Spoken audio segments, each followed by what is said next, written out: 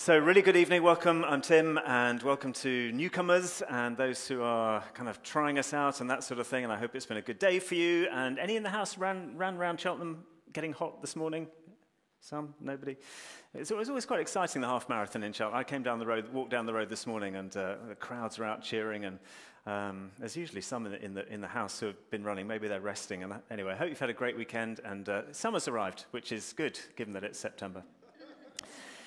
And there was a couple of thoughts just to get us going, which connect with the theme for tonight. There was this beautiful wedding yesterday. Some of you are involved in it. Jamie and Anna got married. Wonderful, wonderful time. Very, very worshipful in here. Like tonight, so vibrant, joyful. And I was talking to somebody later at the reception who said to the effect that they'd never kind of been part of a church like this, or hadn't, it wasn't the experience they were kind of expecting. And although they were kind of gracious and polite, they said words to the effect, "Who are you people?" In so many words, who are you people? What are you about? I'm even going to say, I wonder if there's some in the house who might echo that tonight. You found yourself drawn into the building, you're not quite sure why, you were just trying us out, wondering, and it kind of started okay because the coffee's pretty good, you got a bit of rocky road, the person you're talking to was pretty attractive, and then it all went a bit weird, and the sort of version of Christian karaoke happened, and what's that going on? Except it's not, is it? There's something behind that, and people seem to be engaging in a way which you're not sure about, and then what's the deal with the blood and the body, what we get to eat? That's weird. Is that cannibalism? What's going on there? And I'm exaggerating a little bit, but there may be some in that place. We're a big group. There's always some, just kind of, and by the way, you're incredibly welcome. Really, really welcome. So that was one thing. Second recent incident that got me thinking about the theme tonight, we hosted a couple of Japanese language students, or students who came over to improve their English recently, and over many conversations in the evening, which were all about the differences in culture, UK, Japan, food, family life traditions, contemporary, kind of conservative traditional values around in Japan, as well as TikTok. They knew all about Marmite. How do they know all about Marmite? TikTok. I mean, so interesting. Underneath all of it, to be perfectly honest, I was kind of thinking, I'm trying to figure out, who are you? Who are you? What is shaping who you are? What are you believing? Why are you believing it? Where's that coming from? What are the influences that most are informing your life? We ask ourselves the same question, right? Then I'm reading a biography of John Wimber. He had a word on this kind of who are you kind of question. He just said, I'm a fat man on my way to heaven. If you don't know who John Wimber is, you need to find out who John Wimber is. He's behind, frankly, probably the most influential church leader of the last 50 years, behind so much of the way that in churches like this, and HTB and New Wine and Soul Survivor and the Vineyard Movement, we kind of come to this understanding that God gives us his word and his spirit, and they're the twin tracks on which we run. And then there was the football manager. Praise the Lord, the football season has started. Don't tell me the Arsenal result. And then there's the football manager who was quoted, and I heard him say this, I'm first and foremost a football manager. That's who I am. It's what I do. It's what I think about. Who are you people? Let's turn that in on ourselves. Who are we people? Who are we? We're spending 3 Sundays just allowing the Lord to deepen us and remind us, in a sense, of who we are, or at least who he calls us to be as his people. Fundamentally, therefore, what we're about. Because that, obviously, for any human being, then determines so much of the business of how we go about doing life. Doesn't it? Who we think that we are, what we're about, that determines so much of how we speak and act and live in the world. So back to the football manager's sentence. How would you finish it? First and foremost, I'm a what? What goes through your mind when you hear that? What's my life mainly about? Turn the I into a we. How would you answer it? For us, for this local expression of the body of Jesus Christ, called Trinity Cheltenham, if you consider yourself part of this family of faith, this local expression of the body. Many don't because you're trying us out, but many do in the room. You're part of the family. So how would you say, who are you people? Who are we people? How would you begin to answer that question? Well, we're having a little look at that. Just a few. There's many, many answers to it, but just over these 3 Sundays having a look. And I'm going to begin with the verse I was given as a kind of launch pad for tonight. It's in Mark's account of the life of Jesus, chapter 12. It'll come up on the screen. And one of the teachers of the law, one of the religious kind of leaders, asked Jesus this, of all the commandments, which is the most important? The most important one, answered Jesus, and he's quoting here from the Old Testament scriptures, from Deuteronomy, is this one. Hear, O Israel, hear, pay attention, listen up. The Lord our God, the Lord is one. So love the Lord your God with all of your heart and with all of your soul and with all of your mind and with all of your strength. And the second is this, love your neighbor as yourself. There is no commandment greater than these, he says. This is number 1 and 2. And I'm thinking that September now, early September, I don't want to put it on everybody, but it's a little bit like January, isn't it? It's that time of year where we have even more of a little bit of a sense of transition, perhaps from a summer into something new. It's a bit of, for most of us, it's a new term, it's a relaunch, it's a reset, it's a new role, it's a new job, it's a different year at uni or whatever.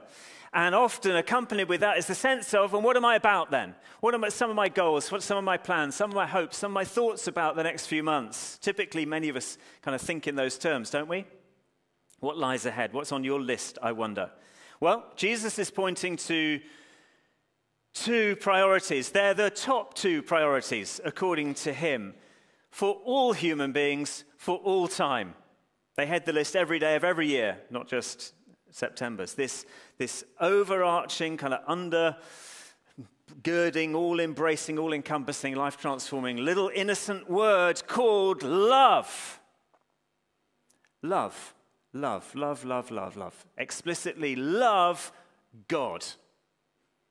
Priority number 1. Who are you people? What's the greatest commandment? Love God.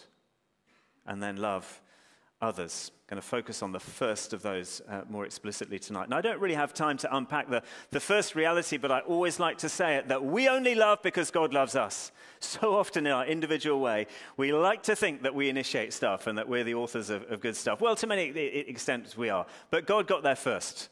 We're only here because he loved us first, right? You chose to come tonight. Yeah, but this whole building only exists because he loved us first. Because he loves us first. Just a couple of headlines on this before I move on. But Ephesians 1 says this beautifully. Long ago, even before he made the world. Hello? I know these are big concepts to wrap our heads around. But God loved us and chose us. He decided in advance to adopt us into his own family by bringing us to himself through Jesus. And this gave him great pleasure.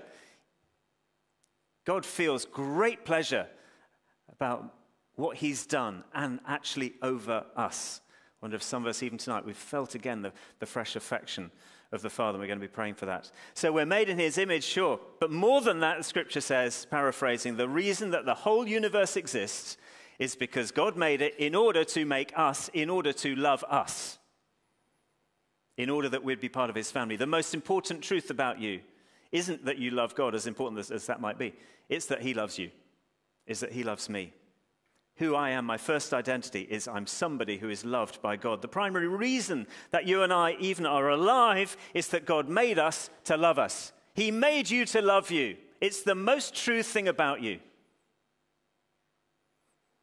So before anything else that we do or don't do with our lives, the first purpose of my life is to be loved by God. I love the way that we can condense it into 2 words which have had a great impact on my life. Live loved. That's extraordinary, isn't it?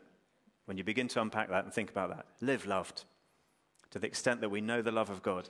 Live love, live from that place. So our biggest problem actually is not that we don't love God as much as we should. It's that we don't understand and experience just how much he loves us. But Jesus then goes on. So these words that we just read, very familiar words. Love God with everything and love people. Sure, they're the great commandment. That's what we sometimes call them. They're the great commandment. I think they're more appropriately called the great response, aren't they? Sure, they're a command, but they're not just a kind of a do, don't, should, shouldn't. They are a response to all that God has done, to all that he is, to the love of a creator father, into whose family, if we've accepted the invitation, we have been born again because of Jesus, and we've just celebrated that beautifully right now. So first and foremost, we're God lovers. We're called to be. You people, who are you people? Well, you people are God lovers. First and foremost. Alongside a whole bunch of other identities, but first and foremost, love God. It's who you are. And not in a kind of vague, wishy-washy sort of a way, but this is super challenging, isn't it? With, as it says on the screen, with all your heart and mind and soul and strength, by the way. All your heart, not a divided heart. This is so challenging. Of course it is. I know that we're sitting there going, yeah, I know I'm supposed to love God, but with all my heart, all my heart. Wow, so challenging. Not a divided heart, not a heart that gets sort of portioned out to different things, that sets its affection on some things and not other things, that gets distracted. Yes, God, in a moment, but actually next minute, Arsenal Football Club, or, what's in the fridge, or, my body, or whatever. Not a divided heart. The enemy, by the way, will always tempt us towards false comparisons. Always. What, love God more than I love my wife, more than I love my kids, more than I love, my parents or my friends? What, love him more than all of that? That kind of priority? It's a false equation. The implication is that if I love God more, then there's somehow less love to go around for others. Actually, the exact opposite is true. C.S. Lewis said it brilliantly like this. He said, if we put second things first,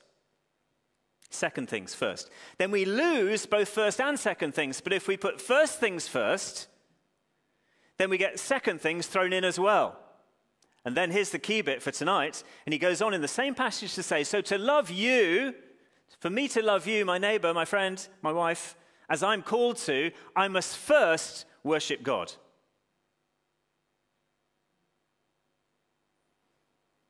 To love you as I'm called to, I must first worship God. The sentence goes on, it's not on the screen. We said, when I've learned to worship God better than my earthly dearest, I shall love my earthly dearest better than I do now. So do you want to love your friends better? Do you want to love your family better? Do you want to love your teammates better? Do you want to love your neighbor, your uni, the people next to you in uni or school or wherever better, your colleagues, even those who don't like you very much? Do you want to love them in the way that Jesus loved? Well, learn to love and worship God better. It's our highest goal. We're God lovers. And I'm pretty convinced in the room of this, that there are many of us here who long to know more deeply and profoundly the love of God in our lives, the love that the Father has for us. I believe there are many who want to experience just a greater depth, a greater security, a greater all that is released when we know that we can live loved. I know that there's many in the room yearning for that. And then wanting to grow deeper in the way that we love him as the foundation of our lives, from which everything else is touched and colored and influenced. I know that that's true. Is that true of you? Would that describe you? But if you're anything like me, how you experience the love of the Lord and how you love him is not, as much as we'd love for it to be, that straight line graph that just kind of consistently builds and it just looks like that. It's just not that, is it? It's this. It's just a bumpy ride in the experience of, I think, all of us. Go back to the early church in Ephesus, which I always think has similarities to Cheltenham. And you might recall that John, Jesus' closest friend, he's with the Lord at a particular period of time later in his life, and he receives a message from the Lord for this church, where Paul has spoken a lot about love, and they did great things, and it crops up in the book of Revelation at the end of our Bibles, and I'm just going to read some verses from Revelation chapter 2, they'll be on the screen, where the Lord says this to this pretty decent church, if we can call it that. He says, I know your deeds, and I know your hard work, and I know about your perseverance, and I know that you can't tolerate wicked people. You're doing your best to kind of combat sin, to fight against bad stuff, and that you've tested those who claim to be apostles but aren't, trying to exercise discernment, and you found them false, and you've persevered, because life is tough, but you've kept going. You've endured some hardships for my name. You've not grown weary, you've still got some energy, you're doing some healthy things. But I hold this against you, says Jesus. Strong words. You've forsaken the love you had at first. Maybe familiar words to some. You've lost that first love. You've misplaced, it's gone. That first love, that top priority, that love God with everything, it's gone missing in action. Literally in action. Because actually you're doing a whole bunch of good things. Paraphrasing, there's plenty in your community that's commendable. You're doing a whole load of healthy activities, and they're good, and you're ministering to people and active and trying to bless the community and so on, preach truth and endure suffering without losing hope and keep propping each other up. And all of those are good things. And yet, this is Jesus' words, there's something fundamentally just a bit off. Don't know if it's true of everybody, but he's talking in the you sense of plural, as the Bible so often does, the sense of everybody, not just individuals. Something off, and it's that you've lost your first love, this top priority, it's gone missing. Well, if that's you right now, if you identify with that, something about losing your first love, something about not being up here in terms of your experience of God's love and you loving God, but somewhere lower down, then there's good news right here. Because there's always good news when we open God's word and are open to God's Spirit. In the language of popular culture, obviously, and TikTok and Hollywood and so on, my first love and loving from the heart, they're almost entirely about kind of sex, chocolate, and feelings and romance and all of that sort of touchy-feely stuff, right? So in that sense, not the sex bit, by the way, my first love would have been Abigail, aged about 6, I think. Plenty of feelings going on between me and Abigail behind the science block or whatever it was at school. That's not what we're talking about. That's not the first love that is being described here, all the touchy-feely Hollywood sort of stuff. The Bible understanding of heart here, and we really need to get this in our age and culture, is not a cute red thing that appears on a Valentine's card. As lovely as that is, don't hear me diss romance. I'm all for romance. I'm quite romantic. But heart is more the biological thing on the right-hand side, the dirty, grey, ugly muscle that will be familiar to you gym bunnies and others.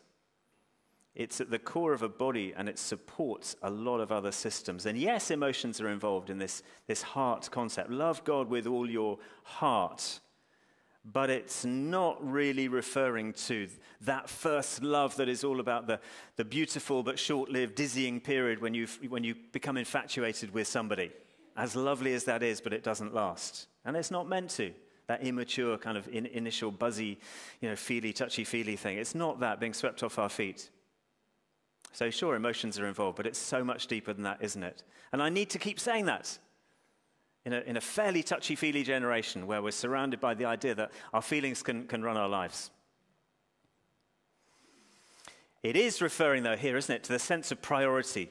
Love first. Love first. Love as a muscle that I need to grow and exercise and put to use. Love as a verb. Love it involves, doing stuff. It gets expressed, doesn't it? Love making choices and commitments when I feel like doing that, when my feelings are in line with that, as well as when they're not.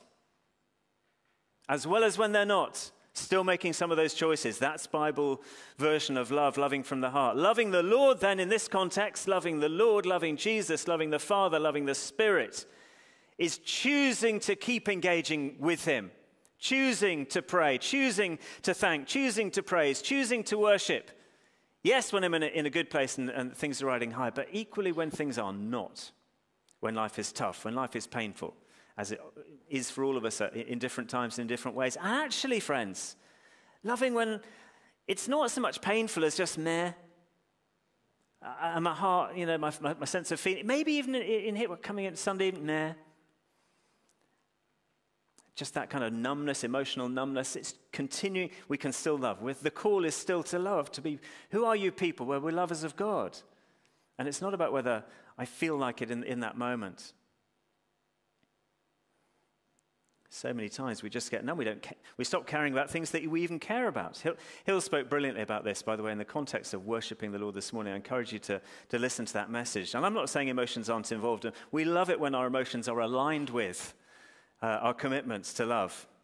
But this first love, this loving with all our heart, is not about an immature, emotionally driven thing. It's a maturing thing based on commitment, based on covenant. His to us and then us to him. We put a ring on Jamie and Anna's finger. Are they always going to feel in love with each other? Well, we pray that they will, but no, they won't. But their rings remind them that God has shown them faithful covenant love and always will. And they are to love each other in that committed covenant way based on promise, based on commitment, not actually based on feeling. And we're called the same to the Lord. So in John's Revelation, there's this bunch of believers. They gather there, and there's three things.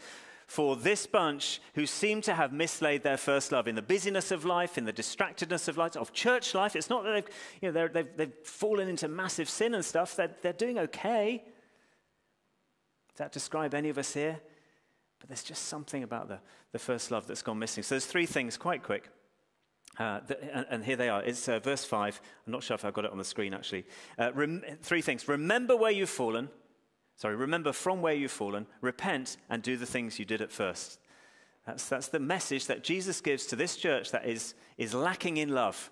It's kind of misplaced love. Remember from where you've fallen. Well, it may be today that you haven't fallen in terms of your love. You might be absolutely riding high. You're bouncing off the ceiling. Your heart is full of love. You're full to bursting point. I used to ask a friend of mine, how are you? He said, so fantastic I could burst. That might be you. You might be there. Well, praise God. Good for you. Bless and minister to somebody sitting next to you. It may well be that you're still exploring things, this Christian faith and all that goes with it. You're not sure that you've ever experienced the love of the Father in the way that I'm describing it. Could I say that I've experienced that? I think I've heard that God loves and that God is love, but I'm not sure I've ever experienced that in any felt way. Well, great. That's fine. Good for you too. Good for you that you're here. Good for you that you're on a journey. I want to commend Alpha that Andrew's described. Actually, even as we end tonight, I'm going to pray that there's an opportunity for us to experience the love of God for the first time. If you're up for that, then respond. But I think some clearly will identify with having a heart love for the Lord that has gone cool, that you're more distant than perhaps you have been at places in the past. Your affection has dimmed a little bit. I have known many seasons of my life, sadly, where that is the case, where the fire has just kind of has dwindled a little bit, just to a faint glow, or in the image from Narnia, the statues that are sort of thawed and frozen and cold, and it seems that they're just a bit lifeless. And in that place, I used to berate myself about that. By the way, I'm the guy who had the religious parrot that would scream, "Tim, there's something wrong with you. Try harder, do more." That was as if that was the solution to that issue. I don't think that's so much the issue anymore. But nor is the response, well, Lord, I can't do anything about that. You've just got to do everything. And you just sort of sit around, lazing around, waiting for the thunderbolt to strike and sort of set you on fire again. Well, friends, I think there's a more biblical middle position to this.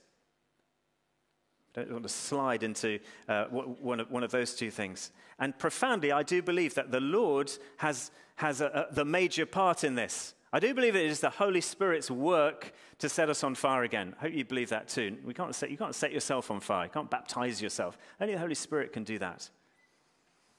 The Holy Spirit, Fresh Wind, Fresh Fire was a beautiful book written by a guy called Jim Cymbala. It's a prayer that I pray regularly, and especially in those seasons, and maybe you're in one right now. Fresh wind from you, Lord, to breathe on me. Fresh fire to stoke the embers. If that's where you're at, make that your prayer. Make that your prayer. And that's the Holy Spirit's part. But there's a part that we play too. Sure, of course there is. And Jesus reminds us here of what it is.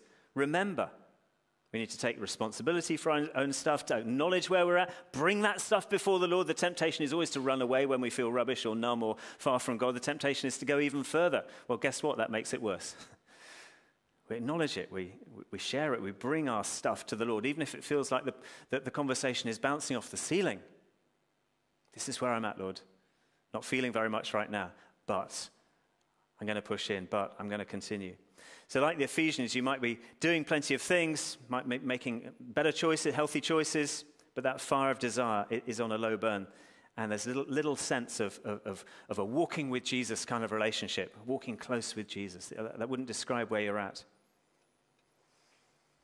Well, it's all about relationship, and we're yearning for that. I'm married to Hills, and it's fine and right that we share a house together, and we sleep in the same bed, and we do the chores, and we try and parent our children and now our grandchild, and we pay the bills, and we do all of those things and that are kind of functional. But does that add up to a kind of heart relationship? Of course it doesn't. So much more involved in that. Loving God with all my heart is not just dry transactions. And the Lord is saying, so remember when it wasn't. Now, maybe some of us can't remember that because we've never had that experience. We'll come to that. But look back, remember when you had a touch of the Lord. Remember, Jesus is saying to this bunch of people, remember, prioritize. Remember those times where you prioritized dwelling with the Lord and good things happened. In my own case, by the way, just one of the things I find incredibly helpful is to keep a journal because it really helps me to look back. It really helps me with the remembering. Longest memory is still, or what is it about short pencil being longer than the longest memory? You write stuff down, you can, oh yes, Lord, you did that, and you did that, and I was grateful for that. And we see that story of God being woven into our lives. And we need to have our experiences of the Lord. There was an old saint who was asked, how come you keep going so much? And you don't seem to have lost your fire. And he told the story of this dog, his dog, that was chasing a rabbit. And then eventually some other dogs joined in the chase, and they chased the rabbit too. But after a while, the other dogs got tired, and they sort of gave up. And he said, why did those ones give up? And this dog didn't. It kept going. He said, well, that was the only dog that saw the rabbit. In other words, that's the only one that had the first-hand experience. You can't have if you have a second-hand, third-hand, fourth-hand experience, you can't. One of the great things that John Wimber said was, God's got no grandchildren. You can't borrow the faith of somebody else. And we need experiences, our own experiences and encounters, and the kind of stand-up ones as well as the ongoing encounters. And we need to be pressing in for that and praying for that. And it's so easy to get disillusioned. Why? Because the enemy wants us to be. Because when we're disillusioned, we drift away and not towards. And he's saying, no, remember. He's saying repent. And sure, repent is this big word, huge word, getting on our knees. I love that at the moment that the Holy Spirit of God seems to be speaking to his church in this nation about all kinds of things, of course, but there seems to be a re-emphasis on humility, a re-emphasis on getting on our knees, on being prayerful, on being real, on acknowledging where we're messing up, bringing our stuff before the Lord in genuine sorrow. And it's so beautiful that it's the kindness of God that leads to that. It's not the harshness of a celestial headmaster beating us up. So you get messing it all up. It's the kindness of God. It's his grace that brings us to that place. Because it's in that place that good things happen. So repentance surely involves all of those things, acknowledging the weakness of my affection, the coldness of my heart before the Lord maybe. And he's highlighting so much of that. We're going to be doing a series around the holiness of God, the fear of the Lord that is so key to this Christian life. But somebody said repentance, of course, it goes beyond that. It's about a change of mindset too. It's the turning around. It's the confession of where I'm at and what's the stain on my heart that sin causes, and the realization that sin sucks. It hurts me and it hurts others. And we need to be rid of it. But it's also the mindset that then changes around. If our mindsets run our lives, then somebody said, if your thoughts are bringing you to this life and you don't like this life very much, well, get some new thoughts. Believe differently. Get your mindset different. That's what is meant by this beautiful word, repent. I recall seeing a sign in a park. I've told this story once before. In Paris. I used to live in Paris for a bit. And there was a sign in a park, true story, next to a beautiful flower bed. And the sign was written in three languages. In German, it said, picking flowers is prohibited. In English, it said, please don't pick the flowers.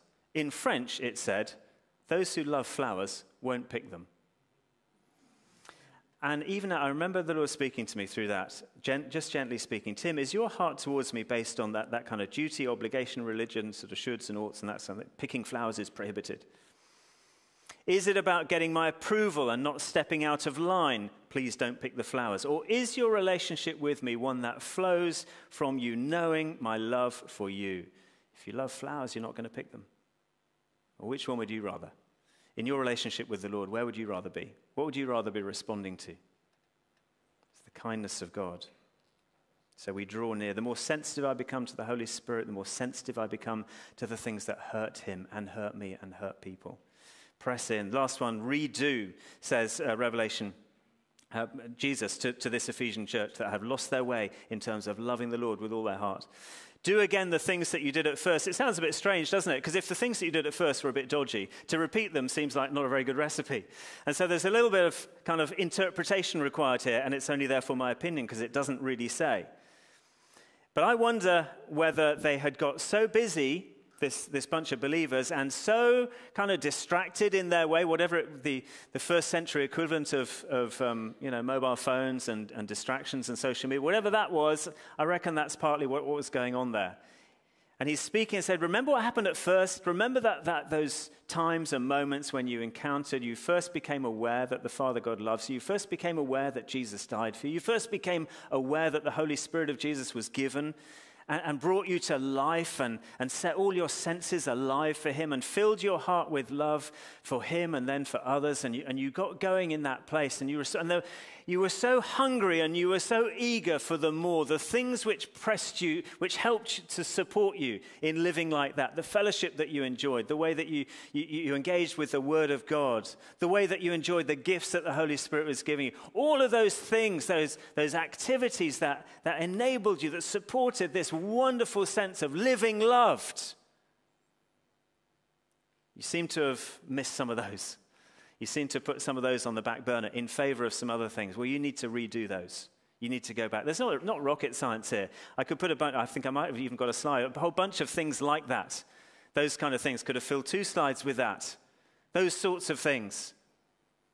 I don't mind what you really call those. You can call them habits or practices or the scaffolding or whatever. But they're beautiful gifts, actually, that the Lord has given us, and there'll be plenty more. That 2,000 years worth of Christian tradition has said, actually, you want to live loved, you want to, who are you people? You're God lovers, then these are the kinds of things that you need to have in the equation, for sure. I've highlighted worshipping and praying, partly because Hills explicitly went for those this morning as part of this, and Bible too. But they're all good. Just stare at that for a minute. Is the Lord speaking to you about renovating any of those? Not because you should, but because you want your life to flow from a place of being loved. You can be certain of 2 things. Try any of those, the enemy will oppose you, and all of those don't get any easier. Don't go for the lie that somehow, you'll get to a stage where it's natural and falling off a log, and, every day that will happen. So what could be more worth going for, friends? To love God with all my heart as a response to his all-consuming love for me. Every cupboard of your life open to him because he loves you. Open for cleaning. Every relationship touched, your love for God permeating your thoughts and your mindsets in relation to everything, not just stuff that happens on a Sunday or in a building or midweek in a life group. And your dreams and how you relate to your job and your colleagues and your studies and your money and how you drive your car and how you dress and the films that you watch and the social media that you consume. All of it flowing from a place of knowing that you're loved and loving God. It's a covenant love we're called to, commanded to, responding to, wholehearted, community impacting. So first, says Jesus, first, love. Amen.